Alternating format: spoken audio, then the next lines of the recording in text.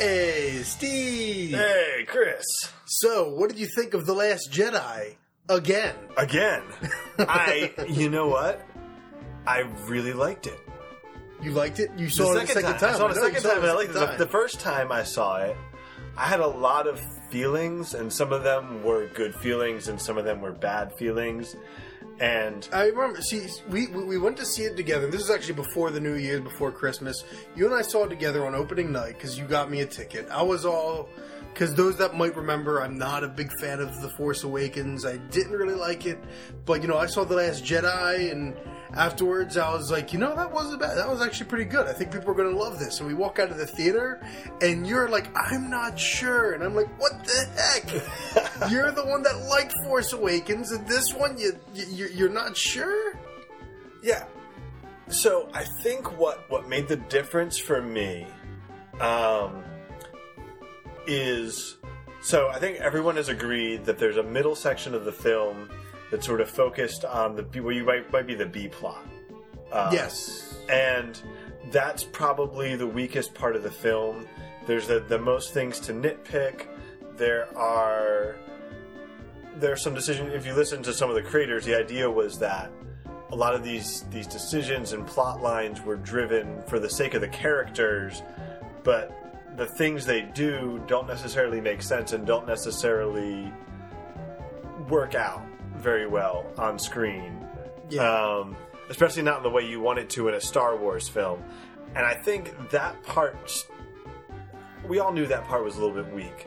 And on my second viewing, that part still felt weak, even though there were some nitpicks that I sort of got over. What worked for me the second time was the main plot involving Rey, Luke, and Kylo Ren, where I really thought, coming back into it, that was incredible. I thought it was some of the best material we've seen in a Star Wars film, dramatically and personally and emotionally. I really think that. And so that's the first time I was really confused about that, about how I felt. I think, we're almost a month past. Can we just talk about spoilers, or do we need to give a spoiler warning? I think we can, but first I do want to... We'll get into the spoilers. Yeah, I just want to comment and say, I've only seen the film once, and I won't be seeing it again until, either someone comes over with a DVD like, hey, or, it's on Netflix, or it's on Amazon. Maybe I'll rent it when it's cheap to rent on Amazon. Because at this point, I'm not a huge Star Wars fan. I like Star Wars. I love the original trilogy, but otherwise it's like, I don't really care much. And with The Last Jedi, I feel like the moments that you say work well in a second viewing, and then the moments that are still kind of a drag, they aren't improved. That's kind of what I expected. There's the B plot, which, because of the logical loopholes, I feel like the logical loopholes will only become bigger and wider on repeat viewings. Yeah, and maybe, I imagine there's a lot of people that, for a variety of reasons, are able to, okay, whatever, I have either, I can rationalize it to make sense, or I just don't care enough. And yet, then there's the A plot, which, for me, that's where I feel the repeat viewing would be most valuable, where it would be most effective. Especially because the film relies so much on misdirection. Everything you think is going to happen, and what was Luke's line? This isn't going to go the way you think, which is itself a lot more overly dramatic in what it's kind of prophesying, but you have a movie that's constantly trying to make you think it's going one way, but then it veers the other. And in that regard, I felt like that would be the real test of the movie. If I can watch all of that, and it feels like it still makes sense despite the misdirection. Because a lot of movies are designed to have the big twist, and yet after you watch it again, you're suddenly figuring out all the ways the twist doesn't work. And that, I think that is one of the things that really works in The Last Jedi, is the way that I think all those characters, the developments and the characters and their actions to me, you can clearly see the motivations. The film might be trying to misdirect you, but it's also given you all of the pieces you need to put it together yourself.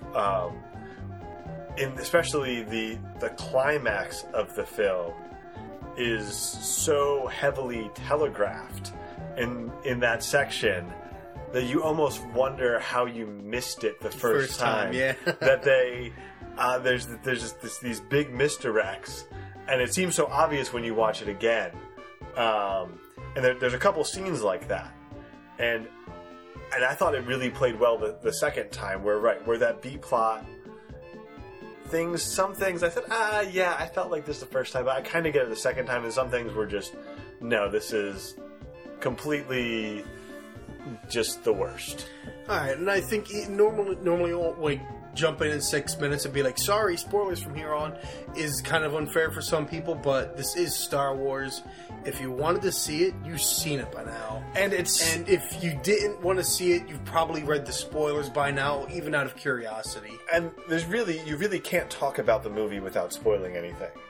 Because... Not without being really weird and vague like we've been so far. Right. I mean, it's just like, this person dies. This person doesn't die. All of those things are surprising. So... That's right, Chewbacca dies. No, Chewbacca doesn't die. They drop a moon on him. No, he was eaten by porgs. Oh, the porgs, that's right. But yeah, at this point on, we're going to do the spoiler cut off here. So turn back, all ye who wish to avoid spoilers. Snoke dies, Luke dies. Finn doesn't die, Leia doesn't die. Why? Why you gotta jump it out like that? The people who didn't pause or stop wanted the spoilers, so I gave them all the spoilers. Oh my goodness. Anyways, jumping in. Okay, it sounds like you have a lot you want to say, because again, you saw it twice. I've only seen it the once. Yeah, and I've talked about it with a bunch of different people, and I've heard some really interesting perspectives. Well, I know one of our mutual friends, Justin, like he's big into Star Wars, including. Like he's like an encyclopedic knowledge of the extended universe, or am I being? No, he's a big EU guy. I think he's read a lot of the books multiple times. I'm a little bit over from there, where I've seen all the movies countless times, including The Force Awakens, including the prequels. I've played most of the Star Wars games. Dark Forces, Jedi Knight, Jedi Academy, Knights of the Old Republic, etc., where I spent a lot of time with those games and other things in the universe. I've read some of the comics. I think it says a lot about me that even when it comes to video games, the only ones I've played are Super Star Wars on the Super Nintendo, Republic Commando, which really, really needed a sequel, and some of Force Unleashed, and that was not a very good game. Oh, Force Unleashed, yeah. I played that. Force Unleashed is a good game. You're crazy. I am not crazy. It was a very buggy, awful game. Oh, yeah. Okay, maybe not awful. I guess for some people it was playable. For me, it was not. But anyways, we're not here to talk about The Force Unleashed. We are here to talk about The Last Jedi. So I'm a big Star Wars fan. I'm not as big as our friend Justin. And he had a lot of issues. And I think part of this, and this is, I think a lot of the fan issues, he had issues with expectations.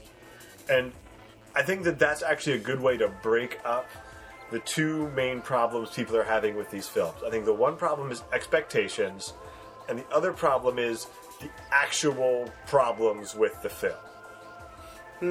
Interesting. And I think that's especially interesting because, like, some people... Like we actually joked about it last time, where it's like the idea that I hate or rather, no. It's like I love The Force Awakens because of the same thing, or complain. Like I feel like for me, it's like a weird mirror universe. Right. I disliked The Force Awakens because it was an attempt to recreate A New Hope without understanding what makes A New Hope actually tick. And meanwhile, The Last Jedi, I mean. People are rolling their eyes at people like me now, but it's like I still don't think it's as good as any of the prequel. Sorry, okay, it's not as good as any of the original movies, the 4 through 6. but it's the best Star Wars movie we've had since Return of the Jedi. I mean, at least that is... I can get on board with that. Because a lot of people are saying this is a lot of people are saying this is the best Star Wars movie. I don't agree. There's a lot of people saying, it's the worst Star Wars movie. This is at least better than Return of the Jedi. And it's like, okay, I can see that, even though I don't agree. But that's like a, which flaws bother you least kind of situation. And for The Last Jedi, I completely forgot what my point was. So take it away, Steve. So, well, yeah. So I think that's where we're talking about the expectations versus the actual film. Oh, yeah. And for The Last Jedi, I was expecting it to be a retread of Empire, and when it wasn't, I actually really liked what they were trying to do with it because, again, they did a lot of misdirections that were very intentional. They did hit a few of the notes you'd expect, but a lot of it was with purpose. This was a film that had a specific purpose in mind when it was written, even though it is, at this point, Star Wars is fully postmodern. It is about itself, as my brother, a friend of mine in Delaware, other people I've spoken with have said. That's an interesting point. Yeah, that is basically right. Star Wars can't be about it, and the Red Letter Media guys say it. Star Wars is about nothing but Star Wars now.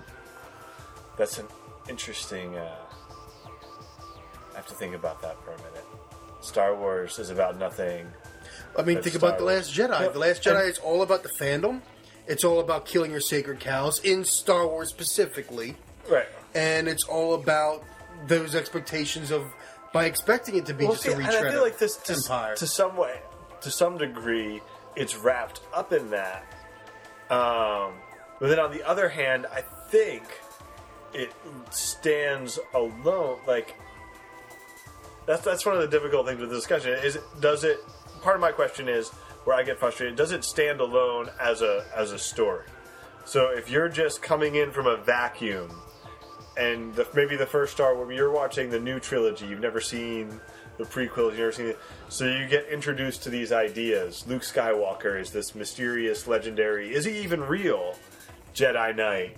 The Force is this thing that Rey has and Kylo Ren has that lets you stop blaster bolts and tear into people's minds. And Luke Skywalker shows up, and he's nothing like anybody expected. He's not this legend. He's this washed-up, cranky, cantankerous old geezer, basically, who drinks green milk out of these weird sea cows. I thought it was blue milk. It was kind of bluish-greenish. The blue milk is the bantha milk from Tatooine. So this time it's green milk. It's greenish, at least. Anyway. And so... who then, in the story, actually manages to turn it all back around and become the legend that people thought he was.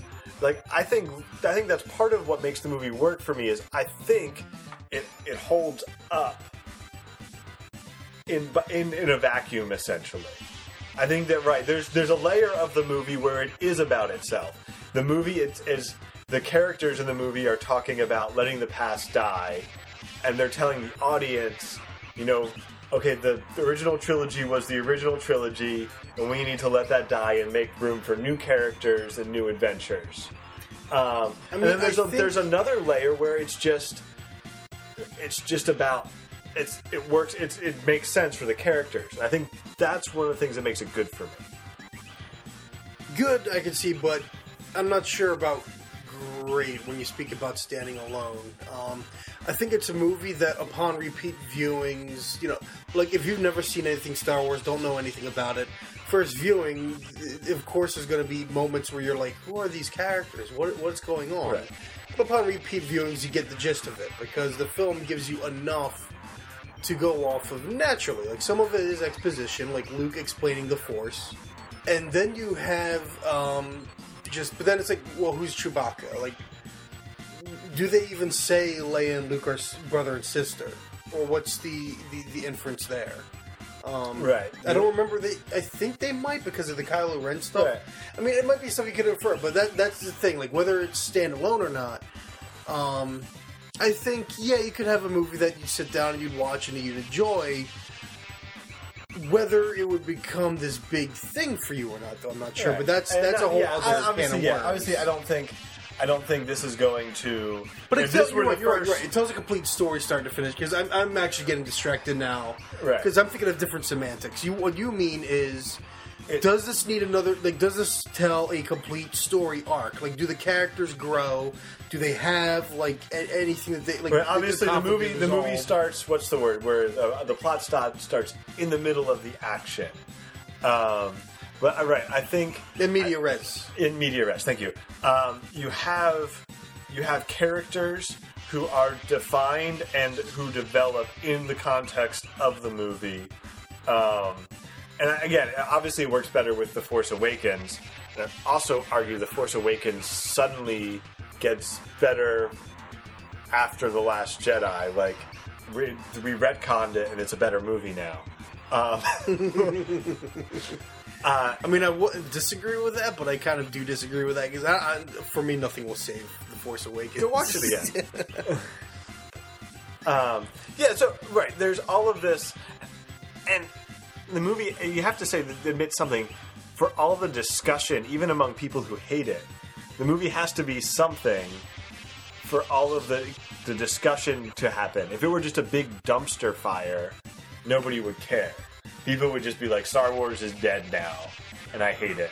We wouldn't be talking about, well, Star Wars is dead because the context of the meta context of the film is really just turning itself back around to Star Wars, and like, Hey, I never said it was dead. right. Come on. I'm not saying that you're saying it's dead. I'm just saying other people. Disney will never let it die. Let's Well, no. be honest. As long as they can still sell lunch boxes. Yes. And what's of course, this is a total tangent here, but having children when seeing merchandising and other things, part of the problem here is that the bad guys are what's always prominently featured because they look cooler than the good guys. I Like, figured everything was. I mean, that's one of that was one of the happy accidents of the island they filmed on, having the puffin penguins, the puffins, yeah. which they turned into the porgs. And it's like, well, that's a perfect like new merchant. Like, here we go. We have a toy now. Right, but we have a new book bag. Well, I mean, It's like- this movie's BB-8. But I feel like things like the book bags and the lunch boxes and the pajamas and whatever else, like, are more heavily slanted towards Kylo Ren, Captain Phasma, Stormtroopers. Like, nobody wants to buy a pair of pajamas that just has, like, Finn's face on it. Or, like, Poe Dameron. Like, You might be right. and that's also, this is another issue that's something that I think they really have failed to do. They haven't created any really cool new imagery. Well, okay. See, I do You still have have to the kind of. X-wing. It's the I X-wing, do have right? to kind of disagree with you. Partially because okay, in some ways I agree with you. But when it comes to like the characters and stuff, I think you're right when it comes to Finn and Poe.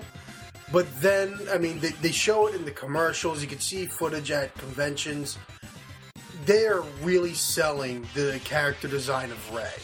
Oh yeah, no, okay. They definitely want to sell like she's got a completely different getup in this one than she did in the last one. Yeah, I would agree with that. Rey is, of the good guy characters, Rey is the only one I feel like they're trying to sell from a merchandising perspective. That's really Yes. connecting. Like, I'm thinking about, like, there's a couple different worlds, right? There's toys are a different world from broader merchandising, where people want Rey's big on toys in the toy mart. I mean, like, Finn's just got a regular leather jacket as opposed to the vest of Han Solo. right. There is, I mean, we've already got Chewbacca, but he's New played jacket? down. Finn's got. Wait, does Finn have a Never, new jacket? never mind. It's from The Force Awakens when Leia and Han Okay, never meet mind. again. Never mind. Leia says new jacket. He says same jacket. I saw the movie once. Okay, whatever. Never Go again. away. Go away. Yeah, no, I get what you're saying. So yeah, Finn's got the jacket, which is not really that. But yeah, I mean, Poe has the black X-wing. Rose is in a jumper. Well, I don't know. Maybe there's a little girl that wants to work on cars and is like, that's what I'm No, wearing to that's- work on my dad's car. I don't That's know. cool. But I mean, like, in terms of the toy aisle, Rey is the only good guy character or whatever. It does have the distinct look. Right. Well, that's also this kind of dominating the toy aisle. Versus the bad guys, you have Captain Phasma is a very iconic look. Right. Kylo Ren has his own iconic look. Right. And the Kylo Ren lightsaber, which is like this cool new thing. We're two movies into this trilogy, and Rey has the same lightsaber that we've seen for what? Like 7 movies at this point? Yeah. Oh no, and again, either way, did he have an Attack of the Clones? Either way, it's been at least 5 movies that we've had the same lightsaber, whereas Kylo Ren, gets this cool super hilt guard. And that's another thing. I felt like, to some degree, Rian Johnson took these moves that take away from the merchandising, and they take away from certain aspects of the series. Like, Kylo Ren smashes his mask like 5 minutes into the film. Yeah, because he wants to get rid of that connection. I mean, because again, it's about those sacred cows. It's like the whole reason Kylo Ren had a mask was because Darth Vader had a mask. And what Rian Johnson is doing is saying, you know what, we don't need another Darth Vader. Let's destroy that. Do our own thing. Right. So that's, and I think and yet at the same time, see, that's another interesting thing, because at the same time, yes, you destroy, and I'm sorry to cut you off, but at the same time, and this is what gets me about the film, because a lot of people think, well, okay, I don't want to say a lot of people, but a lot of the detractors against the film that I've listened to have a very sincere idea that Rian Johnson, or Rian Johnson, I'm sorry, I read it before I heard it. Yeah, same thing. Believe he is trolling people, and that this is sort of like Star Wars is awful now, or something like in the film. But I don't think so, because then you have one of the things that I really like in the turn with Kylo Ren is Rey's never going to turn, and they're not going to resolve Kylo Ren, and right, like, oh, Kylo's a good guy now.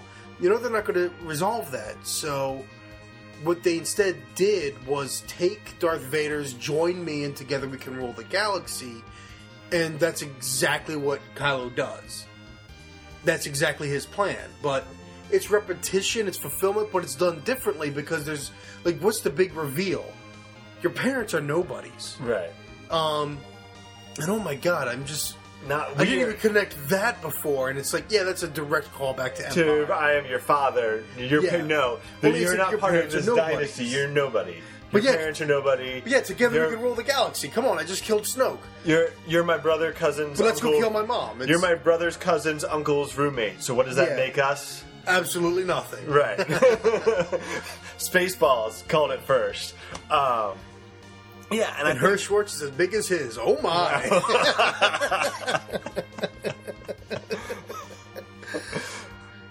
Wow. So something I wanted to mention before that I kind of got sidetracked is one of the things this movie does well, as you're talking about the callback to Empire and other things, is in the same. It does things well that the prequels did well. I know people are going to be like, the prequels did something well, but if you think about a lot of the structure of, particularly Phantom Menace and more so Attack of the Clones, Attack of the Clones in particular does a lot of things that Empire does. It splits up the main cast. It it cuts off somebody's hand. Like the final epic battle that the heroes lose, the Dooku escapes, you're left with this sort of wistful feeling and all of that. It's an uneasy feeling too. It's like they end with the wedding. The wedding, but it's still kind of uneasy, partially because you know what's coming, right? And it managed to evoke elements of The Empire Strikes Back, without doing what The Force Awakens did, which was to overly copy A New Hope. And I think that's a good thing about The Last Jedi, where things like this, scenes say, oh yeah, that's a parallel, that connects to this. But it never, at no point do you feel like...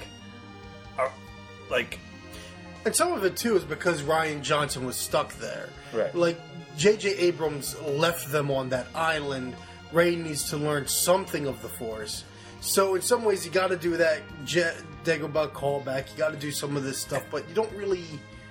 And also, like they changed the chase around because the Empire is trying to chase the Rebellion, but it feels more like they're just chasing the Millennium Falcon. I don't completely remember how it goes. It's been a while.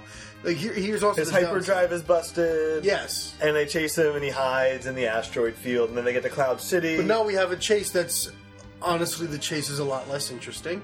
Much less interesting.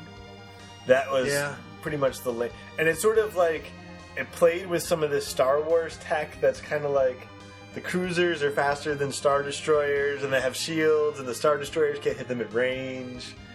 And it's a little weird. So that brings me to one of the things that on my second viewing and subsequent discussion I do see as a major flaw in the movie. And that is Poe Dameron. I think that everything about the plot developments around Poe Dameron is wrong. So Poe Dameron is single-handedly responsible for decimating the Resistance. His orders result in the destruction of the bomber fleet and the loss of several other lives and ships. His telling Finn and Rose in the company of DJ that Holdo is loading up the ships that result in DJ betraying that information to the Empire and blowing up all but two of the transports or something like that reach the surface. But granted, what people have said based off of the film, because they say they have other allies out there, that it's not the last. Like this is not what remains of the Resistance. Right. I think in the official materials, the rest of his Poe's squadron was already gone. And if you watch in the opening crawl, it mentions that the First Order is supposed to be now launching attacks all over the galaxy to seize Republic systems. So you get the idea from, if you're referencing that maybe the reason nobody gets back to Leia is that everyone else who would be in the Resistance is also under attack and in a similar situation.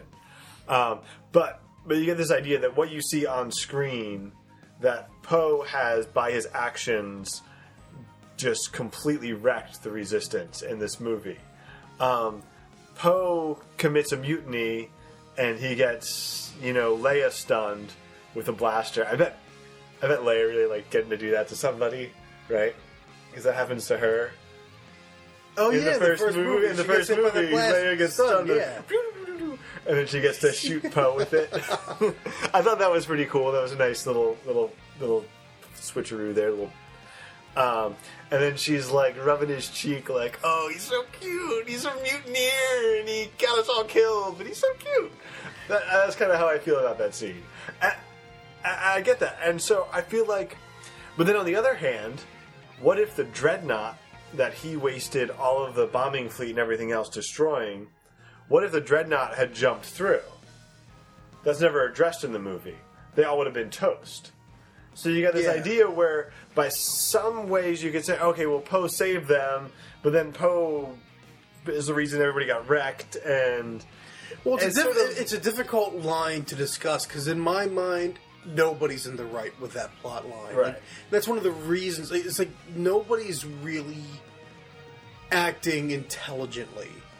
And I think that's part of it. And it's also, like I kind of understand what they're trying to do. Like, with Laura Dern's character, if you were to make her... we've seen that character stereotype up until we find out that she's actually got altruistic intentions, kind of a deal. Right. Like, up until then, they're portraying her as we've seen how many, even male commanders in all these military movies. It's the dude that doesn't know what they're doing. It's the lieutenant from Aliens. The person in charge doesn't know what they're doing. Doesn't, just tells the grunt, shut up and sit down. That's not your job isn't to think, soldier. And then they get proven wrong. Only this time we do the flip.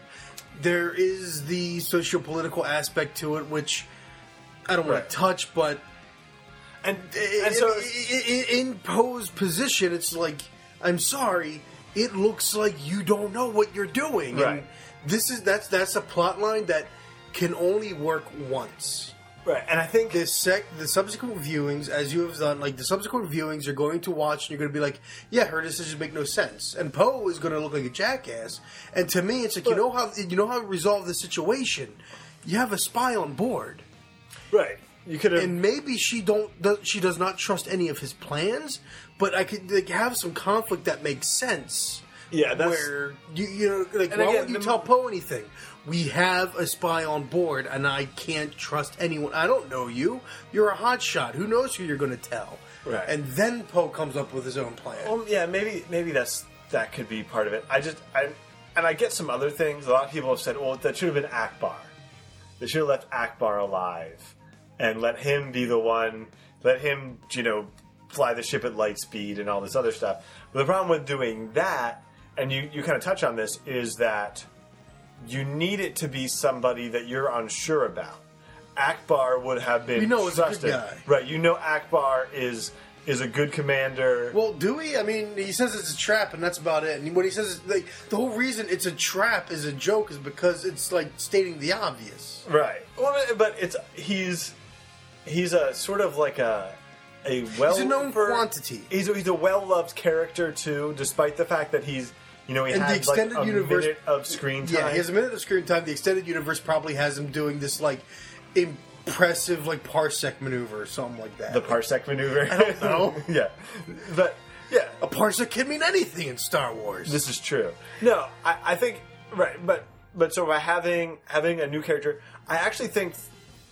I understand some of the discussion around the feminism and it being a female character. I don't want to get deep into that, but I think one by making an unknown quantity, an unknown quantity, and two by making her female and creating an extra level of tension between her and Poe.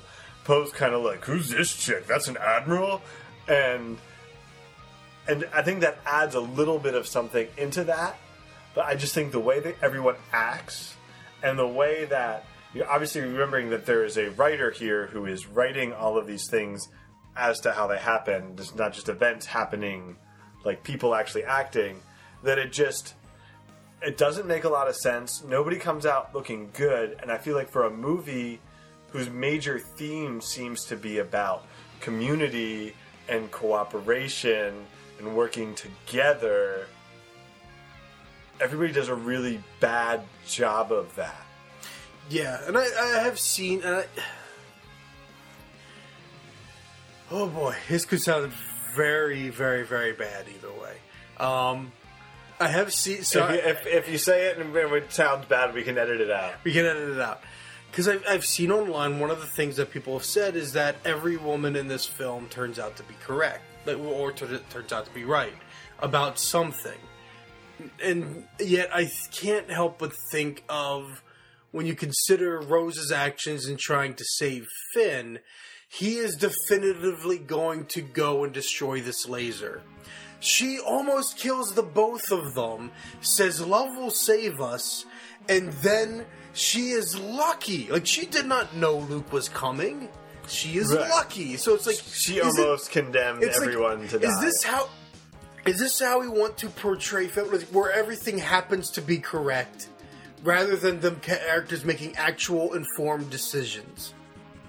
Right, where it's like, and that's where and that's where I think that's where a lot of this discussion breaks down. Is that, for the most part, I mean, that's even the most stereotypical. I mean, right, it's a very stereotypical. I love you, so I'm not going to let you sacrifice yourself. That it's a very emotional decision. It's like I'm reminded of the end of X-Men First Class, where all Moira can remember is a kiss, and all the men in the boardroom are like, "Oh, of course, it's a woman," and it's like, Rian Johnson, that's what you just did. You just did that stereotype. Come on, no. But I guess what it is, I feel like for the most part, and just kind of taking a step back and looking at it, you could gender swap like all of these situations and essentially tell the same story. If Poe Dameron was a hotshot female pilot, if he's Starbuck from Battlestar Galactica, it comes off the same way against a male commander as it probably would have between the two of them. You swap Finn and Rose. It still generally you works. still gotta It would be a little consider- bit. The whole tasing scene would probably not go off as well. If a whole lot of, Rose- there's a few different elements of it that like of that whole gender swap thing because I mean I hate the current socio-political scene. I really do. Well, I know. I know. Obviously, I don't feel safe discussing anything. if you gender swap Kylo Ren and Snoke, nothing happens. There's just two chicks. Right. I mean, like swapping them as in like not just two chicks, but like I was saying, like swapping like yeah, I guess it would just be two chicks. I was thinking like swapping as in Poe and Holdo, like making Poe a female and Holdo male, or Finn and Rose like flipping. So yeah, they would just be both female, I guess. But anyway, No, Kylo Ren and you said Kylo Ren and Snoke. yeah. So Kylo Ren and Snoke, that they would just Yeah, if you switched them, there wouldn't be like the hands are moving and you can't see them on through the podcast. John Cena, you can't see me. Yeah. But anyway, so for a lot of reasons, I don't see this movie as being some kind of really feminism-driven thing.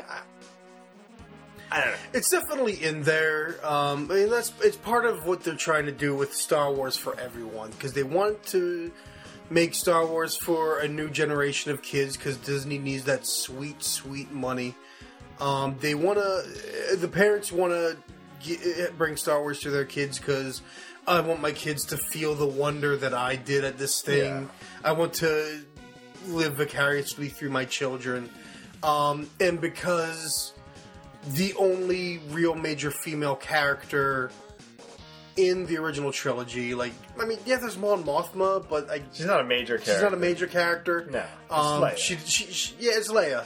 It's just Leia. So they want to have more than just Leia. They want to have characters in all kinds of roles, and they also want to have more than just Lando Calrissian. It's like can we get other major? Yeah. And now I do see the Return of the Jedi as really being the start of that. If you look back, so you have Mon Mothma, who's sort of I don't know what her position was, but she's sort of seems like she's the one in charge of everything. She seems like she's in charge of the rebellion. Yeah. And some of it's budgetary, but you see a much more diverse, all different kinds of aliens and humans, and you have you're basically your three main guys who destroy the Death Star. You've got Wedge, Lando Calrissian, and Yenda. So you've got a white guy, a black guy, and an alien, right? Like, so you kind of alien that might be a really bad Asian stereotype. Possibly. but you see a lot. I feel like that's where you started seeing a lot more. Like, that was something that Star Wars wanted to bring, was that this isn't just about like, white guys. It's not just humans, and it's not just right. Right, and that's fine. Like, I think that is something that's part of Star Wars DNA and you see that in The Last Shot and The Last Jedi. Something I kind of noticed again is a very like motley. Like, there's not even two of the same kind of aliens anywhere. It's like it's this very diverse, motley looking group, and it's like okay, like that's the Resistance, where it's diversity against homogeny.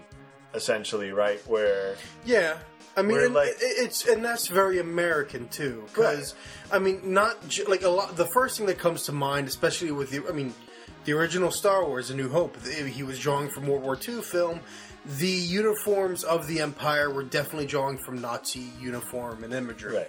But at the same time, it's 1776 America with all of our like regular clothing and muskets and our home militias versus the very regimented, very uniform British Army. I mean, it's an American DNA. We love that little, and you're kind underdog. And all of these movies are sort of mixing their metaphors with, the Jedi are samurai who are fighting with the American revolutionaries against the Nazis. It really is a good amalgamation of ideas. Yeah, I think that's cool, and I know for some people that's been a big sticking point is I mean, I like it.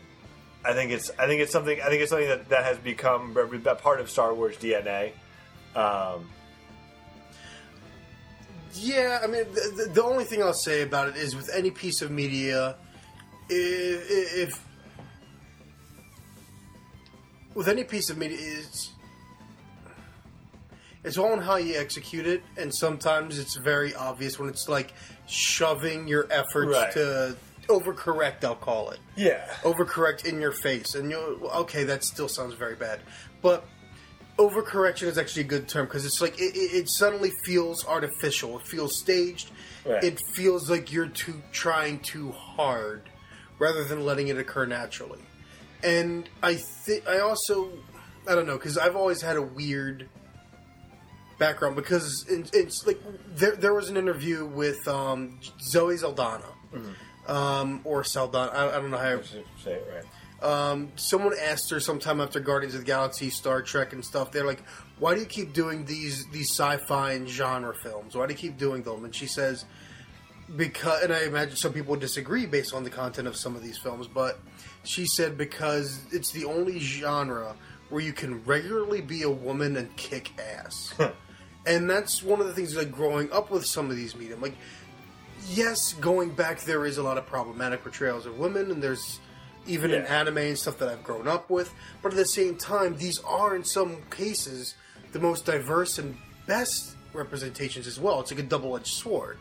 Yeah. So, sometimes modern efforts feel too artificial because I can look back at characters that felt like real people and felt real genuine. But The Last Jedi, on the whole, I would say I am fine with. I think the issues are less the socio-political and more this character's logic does not make too much sense. And if you want to, you can then take it. Like as I said, if we want to, we can take Rose's self-sacrifice moment to be something that you can view as a sexist thing.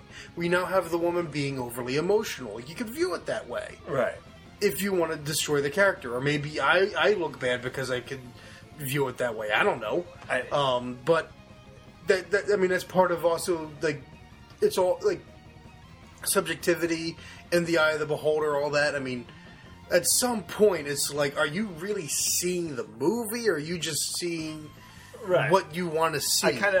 Where at some point, you can twist anything around to say anything that you like, right? Yes. Where if you want this to be a political statement, you can take any movie and you can say, well, this character represents this and this character is this, and you can mash it all together and say something that the movie was never really trying to say. I've seen this in all kinds of, like for example, and I think this is probably a fairly common one. People like to use The Matrix as sort of having like a Christian message. Like I can see that like Neo's like Jesus, and he. Well, I mean, they kind of obviously there's obviously that's like a trope, the whole Messiah trope, and they did the symbolism, the dying and the resurrection and the rising one. Again. But then, I mean, I could start pointing out some of the obvious particularly ones. The original Matrix, the first Matrix, right? But at the same time, like while the Wachowskis were using, the trappings of a Messiah allegory, whatever, there's not very much in that movie that actually is promoting any kind of Christian message. And that's actually the irony, because I know there is an anime I love called Trigun, where I do not believe whatsoever the creator had any sort of intention in mind, but I feel like you can get an actually pretty good Christian message out of it, based off of my reading of the New Testament, and based off of the main character's pacifism, and his struggle to remain a pacifist when the rest of the world is trying to force him to break his code to kill. That's essentially what the show is, but that's the thing. That's not what the creator intended. That's what I draw from it. And that is its own level of critical theory, like audience response, reader response. I think to get to the more base point, though, it's like, what is the movie, like, what do we know that the movie is trying to do versus what can we read out of it? Right. And what the movie is trying to do is make Star Wars for everyone, and it's trying to get rid of some of the bullcrap sacred cows. Yeah. Did you just call Luke Skywalker a bullcrap sacred cow? Because I will break this beer bottle on your face. I called him whatever the four-boobed creature that he milked.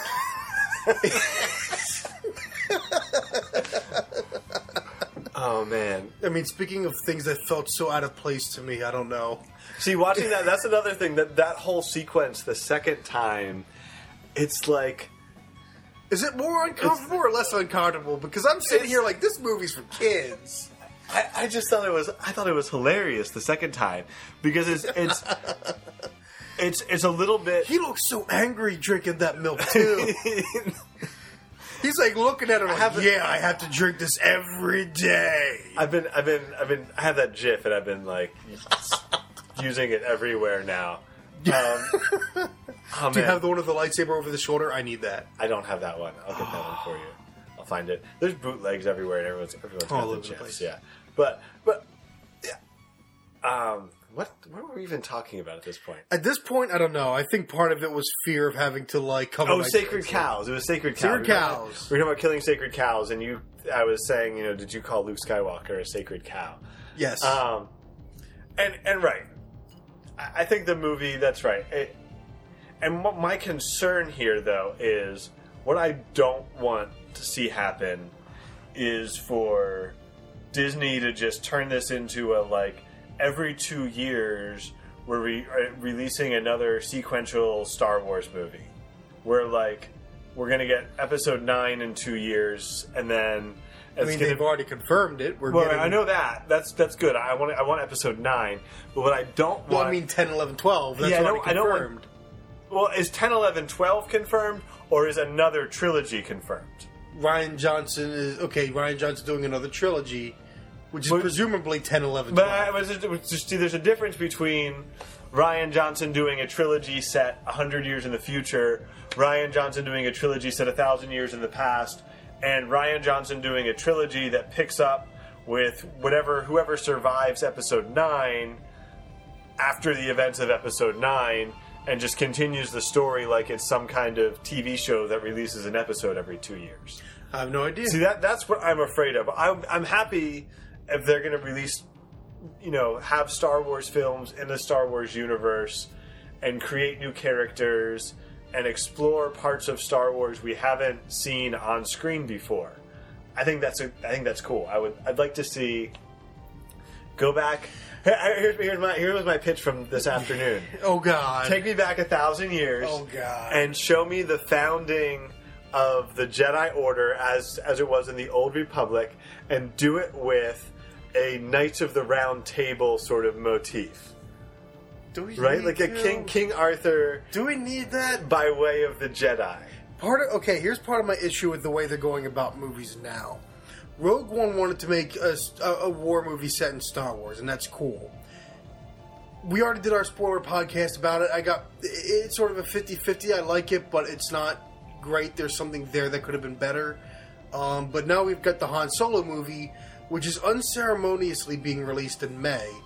And, I mean, granted, I just pour one out. Avengers always gets the free comic book day, which this year is May 4th. But that is kind of weird. It's like, you are going to prioritize Avengers Infinity War getting May 4th rather than giving May the 4th be with you to Han Solo. And we haven't even seen a trailer, and it's releasing this May. Yeah. They don't have faith in that already. Granted, I think they give it to the wrong people. I didn't think that was a movie. That was, since we're just talking about Star Wars in general now.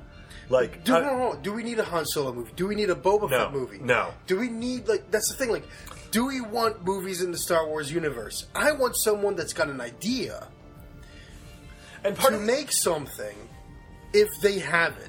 But this is part of, like, why is Ben Affleck no longer doing the Batman movie?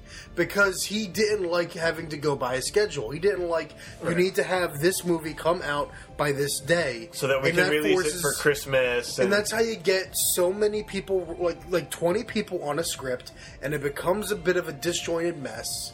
Like, you don't have something that it feels incredibly cohesive, incredibly well done.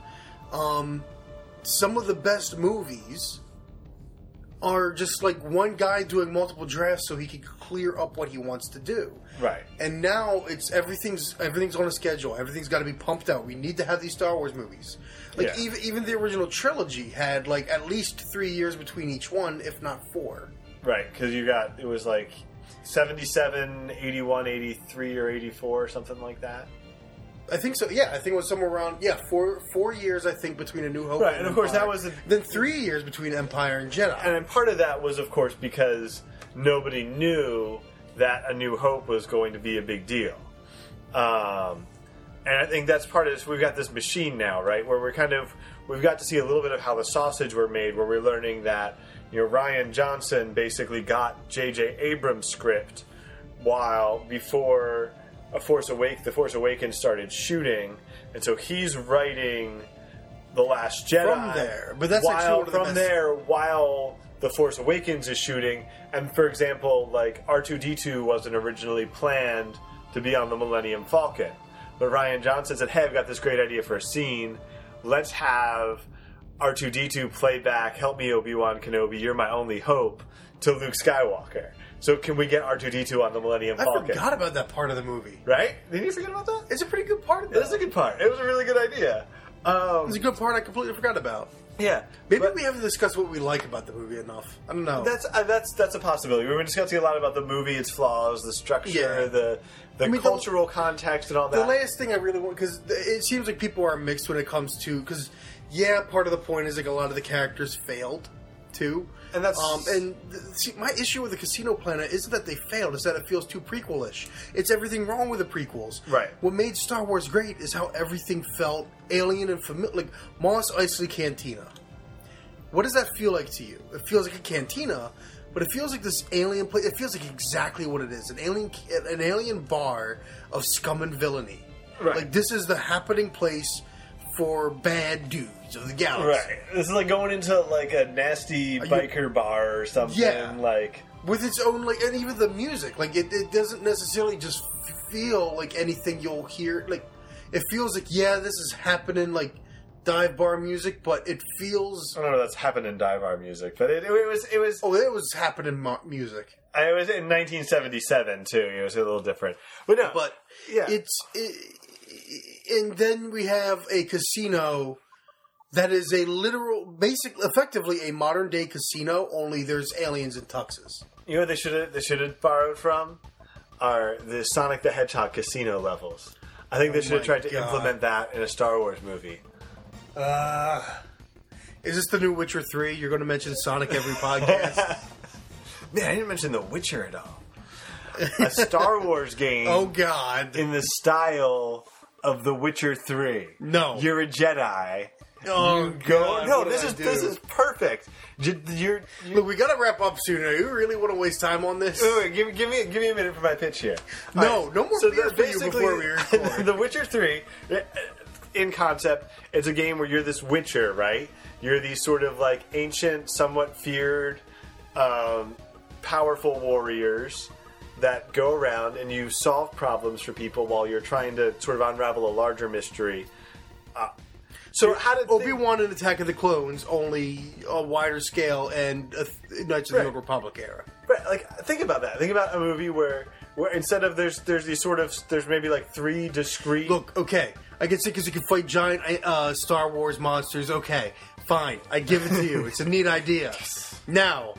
Let's move on then. Because things we liked about The Last Jedi. Yes, because the casino level is basically just the last one where it's like, well, not casino level, but casino sequence. Like, I just don't make this casino feel less modern. Make it feel more like a Star Wars. Right, rather than where Mos Eisley felt alien and familiar. Even Cloud City. Canto Bight felt like someplace familiar populated by aliens.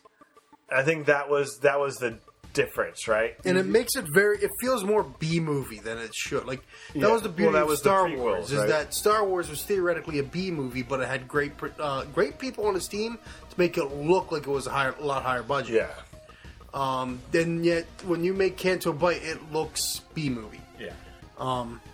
Agreed. It looks like Lex. But regardless of any of that, things that I liked was... honestly, I liked Luke. I like Luke in this. There are some people that say he's not my Luke, but it's like, look, He couldn't have been your Luke. firstly, 40 years, like 30 or 40 years have passed, man. And also, I think the fact is, from a plot integrity perspective, this is a Luke Skywalker who, if he were your Luke, he would have known that Han Solo was about to die. Do you think your Luke would have intervened and saved Han Solo? But this, you needed it. You know what I'm saying? Your Luke. This is not the end of Revenge of the Sith, where it's Obi-Wan and Yoda against impossible odds and hopeless, and all they can do is hope for the next generation. Like, so Luke hiding like that doesn't make any sense unless he's not your Luke anymore. And the moment Something he lit had up that changed him. the moment he lit up that lightsaber Was the moment he stopped being that Luke. right. And Luke, and I actually like it too, because Luke, one of the things about Luke's character is he was always teetering between light and dark. He ultimately chose light, but that he could have another moment, because you never stop being challenged in life. You never stop growing. So, I think arguments was like, oh, it's not about, like, man, people become old curmudgeons. They weren't always curmudgeons. People are not the same. Like, that's a long time to live. Think about all the great bands that release terrible, terrible albums. That's Luke there. Jeez. And another thing on the Luke note that I liked, something I didn't notice until the second viewing, is and this is kind of on a Rey note too. What does Rey see when she goes into the dark side cave? Herself. Okay, I get it. Yeah, she sees What is himself. Luke now? And Luke sees himself, but Luke sees himself in Darth Vader. Like, Luke's is a premonition of the dark side. Rey just sees herself in herself. Luke sees Rey is exactly who she is. She's Right, no one special. right where Luke still has the struggle. That's good. That's good. That's very good. Yeah, and I thought that was like, it was subtle. The movie didn't smack you over the head with it, but especially when you look back at Luke in the same experience, essentially, I think there's They're being creative. Like, even if they are hitting the same notes, they are being creative. Oh, I do have one more negative I gotta mention, which is, even though I like everything surrounding, like Kylo's turn, Snoke, in that moment before he gets killed, turn your lightsaber to your most vague description of your true enemy. And it's like, are you kidding me right now? Like, I remember sitting in the theater and being like, is this real dialogue? Did somebody let this fly? Did nobody That's on what Kylo set? Ren is thinking. He's thinking so hard. Did He's thinking, nobody I'm on gonna set? destroy my true enemy with my lightsaber. Remember this episode of Darkwing Duck? Did you ever watch Darkwing Duck? Yes. There was this one episode with this Rey that if you got blasted with it, it made you really smart, as long as you weren't thinking when it blasted you. And so whatever character it is about to shoot himself with it, and he's going, I am not thinking, I am not thinking, I am not thinking. That's Kylo Ren right there. He's like, true enemy. Again, this is a moment, and I hate to bring up, like, in comparison to a prequel, but we already have Palpatine as an example. Like, yes, I can feel your anger. Have Snoke doing that shit. I can feel the anger. Strike her down, and then he gets cut in half, and it's like, oh shit, wrong anger. Right. Like, yeah, but. It could have been executed better. I think the whole idea was good, but the execution was a little off there. But something you disagreed with me on, we disagreed on, because you were big on the overly choreographed fights of the prequels, because you wanted to see something like that.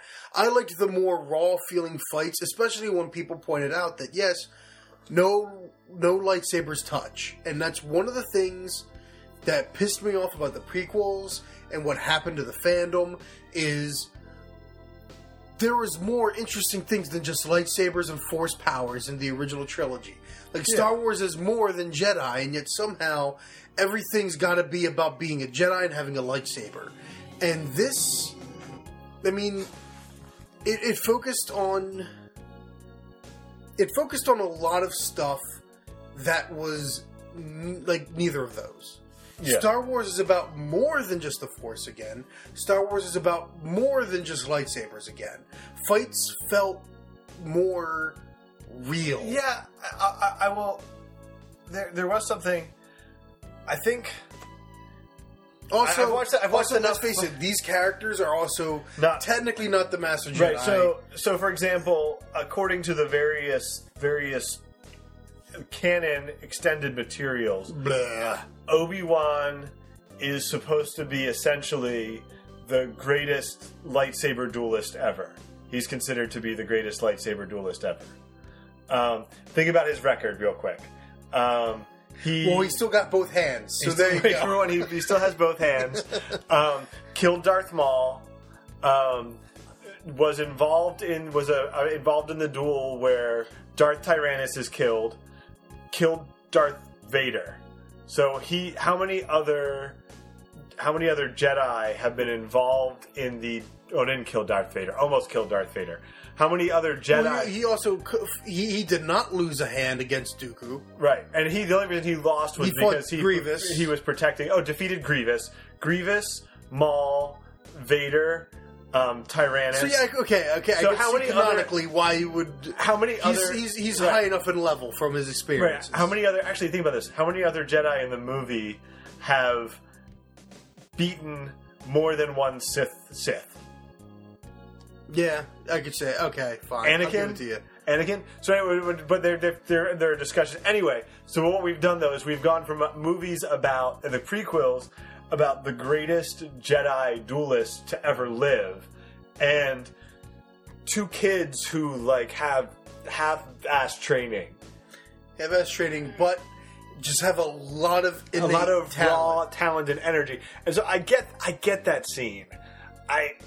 Rewatching the prequels gave me a real, especially in Revenge of the Sith, the lightsaber fights in Revenge of the Sith are, a lot of people still saw them as being big and flashy.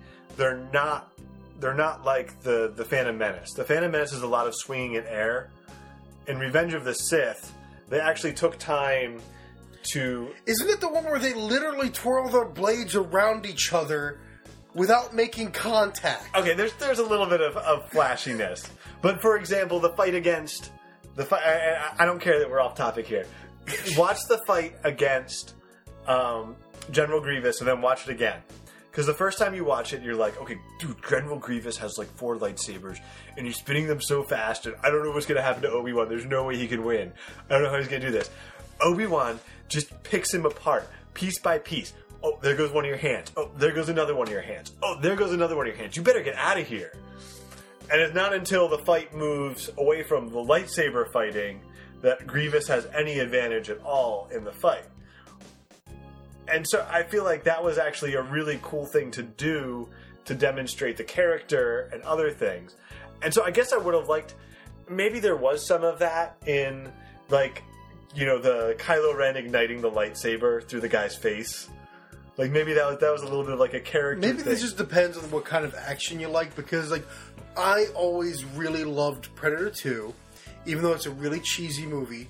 And I know everyone, like, thinks it's crap compared to Predator 1, but I always really loved Predator 2, because both,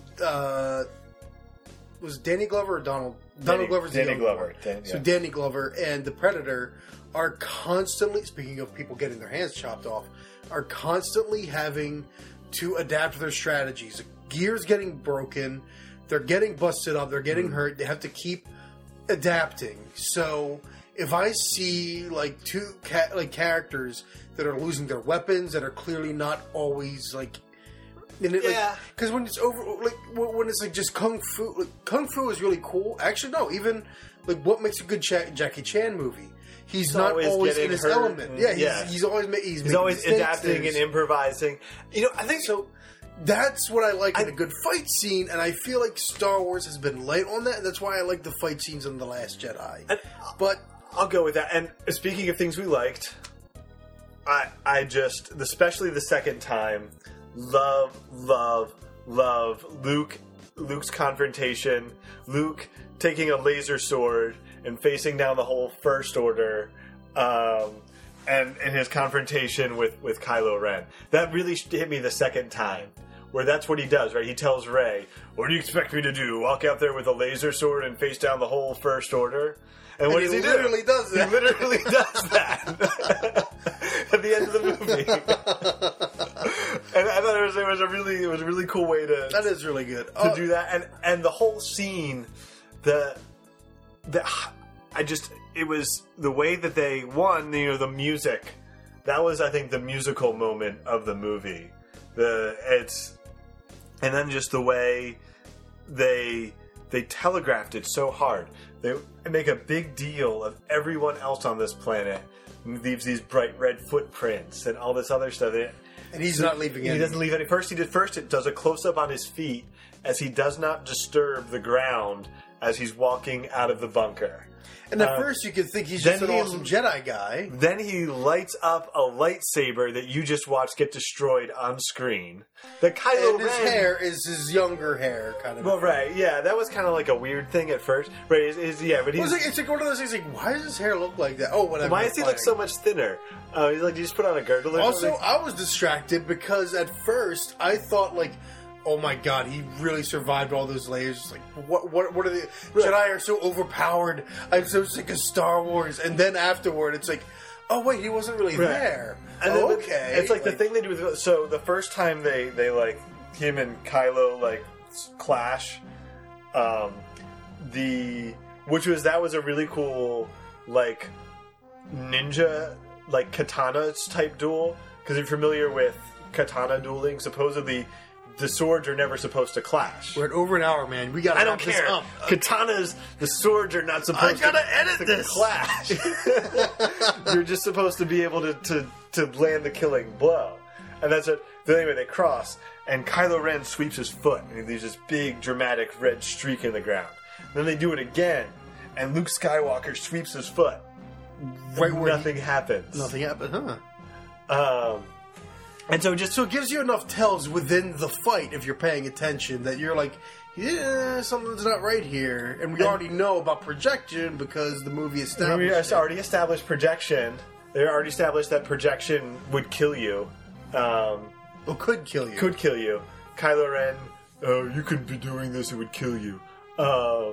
That's my best Kylo Ren impersonation. Right now I have my pants up to my nipples and no shirt on. Oh God. I think that's my favorite part of the movie is Luke's redemption, and then the fact that now this story has gone around the galaxy. Nobody knows that wasn't Luke. That wasn't really Luke there. Nobody knows Luke died on Ahch-To. They think that Luke died on that planet. On Crate, facing down the whole First Order by himself and saving the Resistance. And now he becomes the legend that he technically... right. What the fans of Star Wars have made him out to be. Right. And on that note... Last Jedi. I mean, it was alright. This podcast was the legend all along. Shut up. No, it wasn't. No more beer. No more beer. You had one!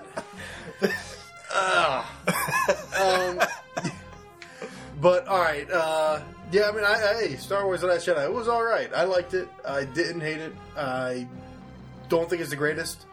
I mean, I'm more likely to buy it than any of the prequels, and I'm more likely to buy it than The Force Awakens. I might be more likely to buy Rogue One. I don't know. They're two very different feelings. Honestly, I'm not gonna... I feel like I shouldn't buy any of these movies until they have a box trilogy, set. Yeah, the box set. Wait for the episodes 1 through 9 box set. That is like, especially because you know what? No, then it'll be all digital by then. No, it won't be. Yeah, they'll still regardless, buy it. You really liked it. I really liked it, especially on the second viewing. I give it 2 out of 2 broken halves of a lightsaber. Okay. I mean, I understand. It's just okay. But otherwise, yeah, hopefully... There's still a broken lightsaber. I mean, hopefully nothing... I like to think we're decently middle ground on things. Like, I'd like to hope we didn't piss anyone off with this. Like, we don't... Maybe we should try to piss people off. No. That goes nowhere good. All right, not even going to pimp any of our other stuff. All right, have a good one. Have a good night.